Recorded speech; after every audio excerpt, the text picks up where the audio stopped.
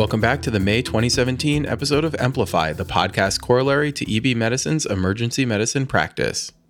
This month, we're talking about acute decompensated heart failure.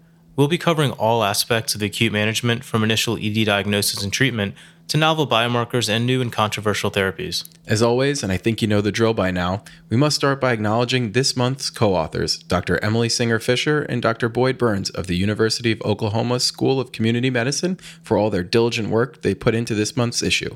It covers 190 articles and 10 reviews from the Cochrane database, as well as the most updated guidelines from the American Heart Association and the American College of Cardiology Foundation. Not bad. And one more really quick note. In this episode, you'll notice a new sound effect at key points during the podcast.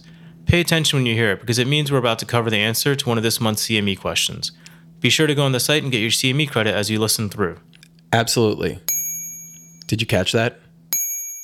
So let's talk about heart failure. Acute decompensated heart failure is the number one cause of hospital admission in patients over the age of 65, with prevalence increasing with age. There are also gender and ethnicity disparities, with a higher prevalence found in men as compared to women and in blacks as compared to whites. Acute decompensations of heart failure currently account for more than 1 million hospital admissions annually, with an economic burden of over $20.7 billion annually. Even more importantly, acute decompensations of heart failure have an in-hospital mortality of 6.4%. Clearly, this is one diagnosis every ED physician must have a firm grasp on. All right, so let's start with the basics. The phrase heart failure that we've been loosely throwing around actually encompasses two distinct entities: heart failure with reduced ejection fraction and heart failure with preserved ejection fraction. Heart failure with reduced ejection fraction represents impaired systolic contraction, whereas heart failure with preserved ejection fraction represents a filling problem during diastolic relaxation. Patients with a preserved ejection fraction usually have an EF that is either borderline, between 41 to 49%, or normal, over 50%. Typically, both entities begin with an injury to the myocardium, occurring suddenly in the case of coronary ischemia, or more slowly over time due to chronic injury secondary to hypertension and diabetes. But regardless of cause, myocardial injury results in structural and electrophysiologic changes, as well as biochemical remodeling. These changes ultimately can result in ventricular dysfunction, QRS widening, dysrhythmias, and conduction blocks. And although such changes are initially adaptive, over time the compensatory response leads to progressively worsening systolic and diastolic function. To complicate matters, as systemic perfusion declines over time, norepinephrine and arginine vasopressin concentrations are increased and the renin-angiotensin-aldosterone axis is activated. Such changes result in vasoconstriction, further stressing the already failing heart. And it's these same hormonal and circulatory changes that ultimately result in sodium and excess fluid retention, which manifests with the clinical signs and symptoms we all recognize: fatigue, peripheral edema, and dyspnea, often worse with exertion. Although we just spent a few minutes highlighting key differences in the pathophysiology, it's often difficult to distinguish between these two distinct entities in the emergency setting. ED clinical management, though, is similar. Alright, let's get started with pre-hospital care. The crux of pre-hospital care begins with stabilization of the patient's airway and breathing. An O2 sat must be obtained and supplemental oxygen should be given as needed. If available and there are no contraindications, non-invasive positive pressure ventilation may be used. There's actually a decent meta-analysis of over 1,000 patients, which showed both a reduction in intubation and mortality when CPAP was used for patients with acute respiratory failure. Tough to argue with both reducing invasive procedures and death. Once the airway has been stabilized, an EKG should be obtained to rule out acute coronary ischemia as a precipitant for the episode of decompensation, as the presence of a STEMI may alter EMS destination and immediate hospital management. In terms of medical therapies, sublingual nitroglycerin may be given to those with elevated blood pressure and the classic symptoms of heart failure. In one study of 75 pre-hospital patients with presumed heart failure exacerbations, high-dose nitroglycerin therapy, defined as 2 0.4 tabs for those with a systolic pressure over 180 and 3 0.4 milligram tabs for those with a systolic over 200, was very well tolerated with only a 3.2% rate of hypotension that all resolved without intervention. The same cannot be said for pre-hospital furosemide. In one study examining patients who received pre-hospital furosemide, those who received furosemide had more adverse events and longer hospital stays. In a second study, pre-hospital diuresis was deemed potentially harmful in 17% of patients. Making matters even worse, in the first study, 1/3 of patients were not ultimately discharged with a diagnosis of heart failure. In the second study, a whopping 42% didn't receive a subsequent heart failure diagnosis. Those numbers do stand out, but let's be fair to our pre-hospital colleagues.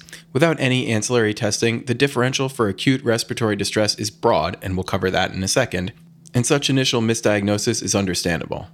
Sure, I definitely agree, but given this difficulty, I think the safest evidence-based position to take is exactly the position that Doctors Fisher and Burns take. Pre-hospital management in heart failure should focus on respiratory stabilization, and targeted medical therapy should be avoided. Fair enough. All right, let's move on to the initial ED evaluation. Although history gathering is often limited by respiratory distress, a thorough history is a must. The ED physician must assess duration, onset, and severity of the patient's symptoms to help determine whether there was an acute event or if the episode is more of a gradual decompensation. Such distinctions will be helpful in both narrowing the differential and also determining the precipitant of the acute decompensation. Great point, and a perfect segue for me to review Table 2 on page 4 of this month's issue. Although at this point we've already started focusing on heart failure, remember that when caring for an acutely dyspneic patient, the first job of the emergency physician is to consider the life-threatening causes for acute dyspnea. These include not only heart failure, but also COPD, asthma, pneumonia, pulmonary embolism, ACS, aortic dissection, pericarditis, pneumothorax, and a pericardial effusion. Right, and even when the ED physician has settled on the diagnosis of heart failure after a thorough history and physical, he must go a step further to investigate possible precipitants. These are covered in Table 1 on page 4, and I'll run through them here too. You have ACS, valvular dysfunction, arrhythmia, PE, myocarditis, hypertensive urgency, pericardial tamponade, severe anemia, worsening renal failure, sepsis, thyroid dysfunction, drug noncompliance, dietary indiscretion, and medication side effects. Quite the list. To help you both narrow your differential but also explore possible underlying etiologies, there are a couple of key questions to address, especially in patients not well known to your hospital system. First, a baseline exercise tolerance should help you establish the severity of the underlying disease. Extensive tobacco use may point to COPD. Cancer history or lack of appropriate screening may raise your suspicion for a PE. A history of cardiac surgery is another obvious clue, and so too is the presence of an AICD, which are typically reserved for those with more severe disease. But there are also more subtle clues like medication doses. Low-dose ACE inhibitors and beta blockers point to a low to low normal blood pressure, whereas higher doses indicate a more severe baseline disease. Another subtle but very important clue would be weight gain. As volume status is often difficult to ascertain, either asking the patient their weight or measuring it may give you some valuable information. Weight gain of at least 5 pounds in the preceding 3 days has a high specificity but low sensitivity for detecting acute decompensated heart failure. Alright, so let's move on to the physical exam. As always, this begins the minute you walk through the door. Quickly pause and assess the patient's positioning in the bed. Patients who are sitting up and leaning forward, struggling to breathe, require urgent intervention. Patients laying back who appear tired and fatigued are likely on the verge of complete respiratory collapse and require emergent intervention. Be on the lookout also for cardiac cachexia. This syndrome is characterized by the loss of both quantity and quality of skeletal muscles, which can lead to a deficit in inspiratory muscle strength, which can further respiratory demise.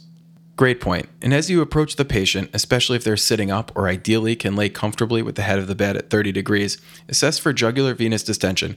This is a really quick, non-invasive way to evaluate right heart pressures. And one last important observation to make before laying hands on the patient for the actual exam would be a quick mental status evaluation. Delirium in an acute heart failure patient is predictive of worse clinical outcomes and a higher short-term mortality. That's interesting, but also not terribly surprising since delirium itself portends such poor outcomes. Moving on to the physical, there are only a couple of key points here which I'm going to breeze through since most of them are pretty basic. Basic, but also basically the most important. True. Rails are suggestive of fluid collecting in the lungs, and the increasing cranial caudal height may be indicative of more severe disease. Wheezing may either be, quote, cardiac wheeze, or may indicate primary obstructive pulmonary disease. In terms of the cardiac exam, a new murmur may indicate valvular dysfunction, distant heart sounds may point to a pericardial effusion, and an S3 gallop is actually considered diagnostic for heart failure. Moving to the lower extremities, the presence and extent of edema is an important indicator of volume status. But watch out also for asymmetric swelling, which may prompt the hunt for a DVT or PE. Lastly, cool extremities with a weak narrow pulse may indicate a low perfusion state and severe disease. Although many listeners will probably have begun treating the patient based on the history and physical alone, let's go in order here and move on to the diagnostic studies. Let's also do this quickly since I suspect most listeners have a firm grasp on this. First up is the EKG. Look for strain patterns while you evaluate for coronary ischemia and dysrhythmias. X-ray is next. On the X-ray, remember to evaluate for both pulmonary vascular congestion and for cardiomegaly. Pulmonary vascular congestion can manifest itself in several ways. In the early stages, you might see a redistribution of the pulmonary vascularity towards the upper lobes, otherwise known as cephalization. As congestion increases, you might see interstitial edema, or 1 to 2 centimeter lines perpendicular to the pleural surface at the periphery, which are also known as curly B lines. There are some helpful images on page 7 if you're more of a visual person. And as congestion continues to worsen, you might see alveolar edema, basilar or perihilar consolidations, or even pleural effusions. Don't forget to look out for alternate diagnoses like pneumonia and pneumothoraces. The next diagnostic study to talk about is ultrasound, both pulmonary and cardiac. I think it merits a deeper dive since it's an amazing tool and not everyone is as familiar with it. Formal echocardiography is the primary imaging modality to evaluate a patient's cardiac function, but the bedside ED study is just as valuable. In just a few minutes, echo can evaluate for valvular dysfunction, pericardial effusion, ascertain a basic ejection fraction, examine for diastolic dysfunction, and also identify wall motion abnormalities, which may be indicative of ischemia. Assessment of the ejection fraction is a key part of the exam. Although a quick look assessment gives a decent global sense, we can all do better. As a simple tool, measure the EF by determining the E-point septal separation, or EPSS. This is the smallest distance between the tip of the mitral leaflet and the intraventricular septum during diastole, best assessed in M mode. The larger the distance, the lower the EF, with an EPSS of greater than 7 millimeters indicative of poor EF. The words may sound intimidating, but figure 6 on page 8 will definitely help. Additionally, Secco and others showed that 3rd and 4th year EM residents could accurately use this tool, which means that most listeners will have no trouble with it. As a slightly more advanced bedside ultrasound technique, you can also evaluate diastolic function for those with a preserved ejection fraction. In the apical 4-chamber view, examine the mitral annulus as it opens and closes. Slowing of the annulus during the initial phase of rapid filling in early diastole is indicative of diastolic dysfunction. With the bedside echo complete, we can move on to the thoracic ultrasound. The lung ultrasound is very quick and is technically easier than cardiac ultrasound, so it really should be incorporated into your initial focused exam. On lung ultrasound, you're looking for B lines, which are vertical hyperechoic lines that arise from the pleura and run down perpendicularly through it.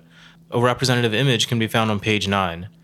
3 or more B lines and 2 or more bilateral lung zones is indicative of pulmonary edema. And as compared to chest X-ray, pulmonary ultrasound has a great degree of both sensitivity and specificity in diagnosing acute decompensated heart failure. And again, if you're intimidated by the thought of incorporating it into your bedside armamentarium, you shouldn't be. In one study, after just 30 minutes of training, novice practitioners performed similarly to trained emergency ultrasonographers with respect to identifying B lines on exam. So skill can't be your excuse. What about time? Also, not a good one. In another study, Gallard and others examined the use of bedside cardiopulmonary ultrasound in the diagnosis of heart failure, and they found that on average, it took emergency physicians just 12 minutes to complete their ultrasound exam. 12 minutes for diagnostic closure? Not bad. All right, let's move on to lab markers. First up, the cardiac markers. Brain-type natriuretic peptide, or BNP, is produced in the left ventricle in response to volume or pressure overload. It counteracts the renin-angiotensin-aldosterone system. A BNP below the reference value has a high negative predictive value, which means it's really helpful in ruling out heart failure. On the flip side, the same cannot be said for an elevated BNP. An elevated BNP cannot alone diagnose heart failure, but can be used to help put together a complete clinical picture. Additionally, higher BNPs in men, not women, are associated with worse long-term prognosis. Our next marker is troponin. Elevated troponin levels alone are associated with an increased in-hospital mortality. In one study, those with an elevated troponin had an in-hospital mortality of 8% versus 2.7%. An elevated troponin is also associated with higher rates of rehospitalization and an increased 90-day mortality. A CBC should also be obtained since severe anemia can contribute to both the development of heart failure and also cause severe dyspnea. Doctors Fisher and Burns recommend a transfusion cutoff of 8 grams per deciliter as their threshold. A complete metabolic panel should also be obtained. Worsening renal function and elevated liver enzymes may be signs of end organ dysfunction, and both are associated with poorer outcomes. Additionally, a low sodium can be a feature of advanced heart failure. There are several other tests that may be helpful, but checking them shouldn't be part of your routine practice. Thyroid studies may help explain new heart failure or unclear cases. Additionally, tests for amyloidosis, pheochromocytoma, and other rheumatologic disorders may be useful in rare cases. Definitely not part of my routine practice. Although I'm going a bit off script here, I wanted to mention the molecule Syndekin-1. A lab test for it is not yet widely available, but in one small study, it was predictive of both acute kidney injury and in-hospital mortality. Hopefully, we'll hear more about it soon. Okay, so that wraps up testing. Let's move on to management. As always, ABCs come first, so the first step is ensuring adequate oxygenation and ventilation with supplemental oxygen, non-invasive ventilation, or intubation as indicated. We already discussed non-invasive ventilation a bit in the pre-hospital section, but remember that non-invasive ventilation can often stave off intubation, and unless there are contraindications, a trial of non-invasive ventilation should be attempted prior to intubation. Non-invasive positive pressure ventilation is great. It helps recruit functional alveoli and prevents collapse. It also expels intraalveolar fluid. In one retrospective analysis of over 2,400 patients from a large heart failure registry, researchers found that non-invasive ventilation improved outcomes over endotracheal intubation. Importantly, this same study showed no harm in delaying intubation for a trial of non-invasive ventilation. For more on non-invasive ventilation, check out the February 2017 issue of Emergency Medicine Practice, which covers this topic in depth. And when we say non-invasive ventilation, we want to be clear that we're referring to both CPAP and BiPAP. It hasn't been entirely fleshed out, but current evidence doesn't suggest a significant difference in outcomes between those on CPAP and BiPAP for those with respiratory failure secondary to exacerbated heart failure. Both modalities do compare favorably to supplemental oxygen alone, as they have been shown to prevent progression to intubation and decrease ICU length of stay. If you take nothing else away from this episode, remember that non-invasive ventilation is a must, and that ultrasound is your new stethoscope, or at the very least, an extension of your stethoscope, and should be right with you at the bedside during your initial evaluation. I think that's fair to say, but let's cover some pharmacology before we start making summary statements. First up are the vasodilators. These include nisiratide, nitroprusside, and nitroglycerin. Nitroglycerin is the most frequently used of these.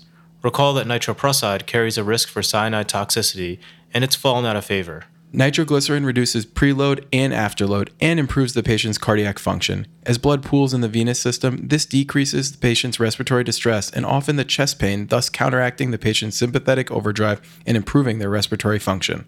The exact starting dose for your nitroglycerin drip has been hotly debated without a clear answer. Some prefer to start in the 50 to 100 micrograms per minute range and then titrate up to 400 micrograms per minute as needed. Others argue that the correct approach is to start at 400 micrograms per minute for 2 minutes as a loading dose, and then decrease to 100 micrograms per minute and titrate as needed from there. Regardless, the clinician must stay at the bedside while this vasoactive medication is being titrated to avoid hypotension. And don't forget about the typically readily available sublingual nitroglycerin as the pumps are being set up. Nisiratide, which is a recombinant form of BNP, has also been studied. However, these studies show a significant risk of hypotension and bradycardia as compared to standard care. At this time, nisiratide doesn't have a role in managing heart failure patients. ACE inhibitors definitely have a role in the chronic setting, but don't seem to play a role in the acute setting. As more of an FYI, older trials did look at adding an ACE inhibitor to standard care, but they found that patients had a more rapid improvement in dyspnea at the expense of precipitating hypotension, which limited their use. Great point. The calcium channel blocker clofidipine has also been studied in 2 trials, the Pronto trial and the Velocity trial. Basically, both were drug manufacturer-funded studies from which we can only draw limited conclusions. So if I can summarize the vasodilator section, although the data on high versus low dose nitrates is lacking, with few studies showing significant outcomes benefits, most agree that nitrates are safe and rapidly improve symptoms. Nitrates are also recommended by the practice guidelines of the American College of Emergency Physicians. The next class of medications to discuss are the inotropes. While most patients with acute decompensated heart failure are hypertensive, a small subset will present with hypotension. In such patients, the hypotension is typically driven by a combination of intravascular depletion and severely reduced cardiac output. So the natural response would be to start either fluids or inotropes. However, in studies trying to flesh this out, in those with a systolic blood pressure over 80, inotropes have been shown to provide no benefit and may pose potential harm. In such patients, Dr. Fisher and Burns, as well as the American Heart Association, recommend small fluid boluses followed by inotropes in those who don't respond appropriately to the initial fluid bolus and in those whose blood pressure drops below 80 systolic. The first inotrope mentioned is digoxin. Just like the ACE inhibitors, digoxin plays a role in chronic management of heart failure. In one comprehensive study by the Digitalis Investigation Group, digoxin was shown to have no survival benefit over placebo. The next inotrope discussed is dopamine. At intermediate and high doses, dopamine increases pulmonary wedge pressure and causes vasoconstriction respectively, thus limiting its use. At low doses, it causes vasodilatation and increases coronary and renal blood flow. However, this has not been shown to improve renal function. Dopamine has very little evidence to support its use in the acute setting. Dobutamine, on the other hand, is one inotrope you may consider in certain circumstances. Dobutamine is a beta 1 and beta 2 agonist, and it increases myocardial contractility and cardiac output. In studies, dobutamine has been shown to improve heart failure symptoms. In these same studies, however, it has also been shown ultimately to increase mortality. Additionally, many patients with heart failure will be on beta blockers, and this limits dobutamine's utility anyway. In those on beta blockers, and for most patients, norepinephrine is a great choice for inotropy in refractory hypotension. Norepinephrine increases inotropy and chronotropy while causing peripheral vasoconstriction. It does, however, increase heart rate and myocardial oxygen demand, thus stressing an already ailing heart. The last inotrope to discuss here is milrinone, a phosphodiesterase inhibitor. In one large RCT of almost 1,000 patients with acute heart failure, milrinone was associated with increased dysrhythmias and hypotension without any benefit, so its use is not recommended. The take-home here is that for hypotensive patients with heart failure exacerbations refractory to small fluid boluses, the evidence-based recommendation would be to either start dobutamine or norepinephrine. Both should be used with caution. Nice summary. Let's talk about diuretics, another mainstay of therapy. In patients with evidence of fluid overload, IV diuretics should be started early in the ED stay. Did you notice a double ding? Really important stuff coming up. Based on current available evidence, the IV diuretic dose should be either equal to or greater than the patient's daily oral loop diuretic dose to improve outcomes. Although the effect kicks in later in their hospital course, evidence supports early administration. And in the rare cases where cardiogenic shock persists despite fluids and inotropes, when available, intra-aortic balloon pumps, ECMO, and LVAD placement may be considered. As these therapies are not well studied and are rarely available, they should only be considered as salvage therapy at this time. I think we should also discuss the role of early revascularization. By all means, please do. As most listeners probably know, it can be difficult to distinguish demand ischemia from true ACS, which are managed differently in the acute setting. The SHOCK trial, which looked at patients with cardiogenic shock secondary to ACS, showed a 67% relative improvement in 6-year survival in those managed with rapid revascularization. Clearly, finding this exact population is a must. But in another observational study, only 27% of patients with heart failure who had angiography required revascularization, which similarly reduced rates of mortality and rehospitalization. This means that 73% underwent unnecessary angiography. Hopefully, further studies will help clarify this issue. All right, on to new and novel therapies. Levosimendan is a new, quote, calcium sensitizer, which increases myocardial contractility and causes vasodilatation. It's been approved for use in Europe, but not yet in the United States. In the REVIVE study, levosimendan did result in more rapid symptomatic improvement, but it also increased the risk of hypotension and dysrhythmias. This was also a drug manufacturer-funded study. It's been tested in smaller settings in combination with other drugs, so it's hard to really flesh out the exact role it played. Serelexin is a recombinant human relaxin 2. This vasoactive peptide causes vasodilatation and stimulates cardiac remodeling. Although drug manufacturer-funded studies have found symptomatic improvement, it's yet to be approved and currently isn't recommended in managing heart failure. Ularitide, a synthetic human natriuretic peptide, is currently in phase 2 testing. Early studies showed improvement in hemodynamic parameters without improvements in mortality. Sendiritide, a fusion product of human mature C-type natriuretic peptide with the dendroaspis natriuretic peptide, is a new vasodilator. It's currently in preclinical trials, but it's thought to be a vasodilator with minimal effect on blood pressure and renal perfusion. The last novel drug is omecamtiv mecarbil, which is a cardiac myosin activator. It's just entering the testing phase, so you may be hearing more about it in the near future. So that wraps up the drugs. There's only one technology to discuss, and that would be ultrafiltration. Ultrafiltration provides fluid removal without removal of electrolytes via PICC line. It should be considered in patients who fail a trial of diuresis. Interestingly, the UNLOAD trial took it one step further and studied ultrafiltration versus diuretic therapy for those with functional kidneys. This study found that ultrafiltration removed a larger quantity of fluid than traditional diuresis. It was safe with no increased incidence of adverse outcomes, but it was more invasive and expensive. Interesting. I'd be curious to see more studies looking into starting ultrafiltration early, maybe even starting in the ED, especially in the elderly, who are often miserable after we give them a solid dose of furosemide. Yeah, that would be a good study. All right, so now we've taken the patient from the pre-hospital setting, worked them up, diagnosed them, and started treating them.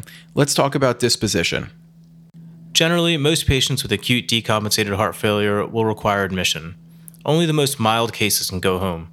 Most patients will be suitable for admission to a floor telemetry bed.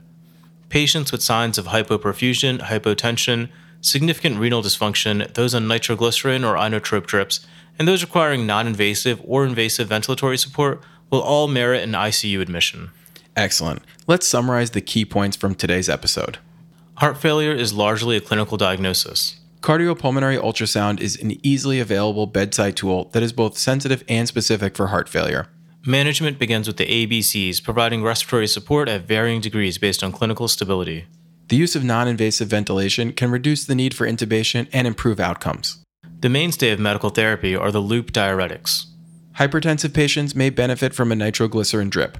The best starting dose is yet to be elucidated. Hypotensive patients should be given small boluses of fluid initially. If the systolic blood pressure remains below 80 despite fluid resuscitation, inotrope should be started. Dobutamine is the first-line agent for patients in cardiogenic shock, with norepinephrine being the agent of choice for those on beta blockers. Alright, so that wraps up Amplify episode number 4. For our resident and student listeners out there, in case you've been enjoying Amplify but haven't had access to the print editions, did you know that EB Medicine offers free access to emergency medicine practice for all residents and all students? That's right, totally free. Residents around the world use these resources to supplement their curriculum and stay up to date on the latest research across hundreds of clinical topics. Head on over to www.ebmedicine.net/residents to get started with that today.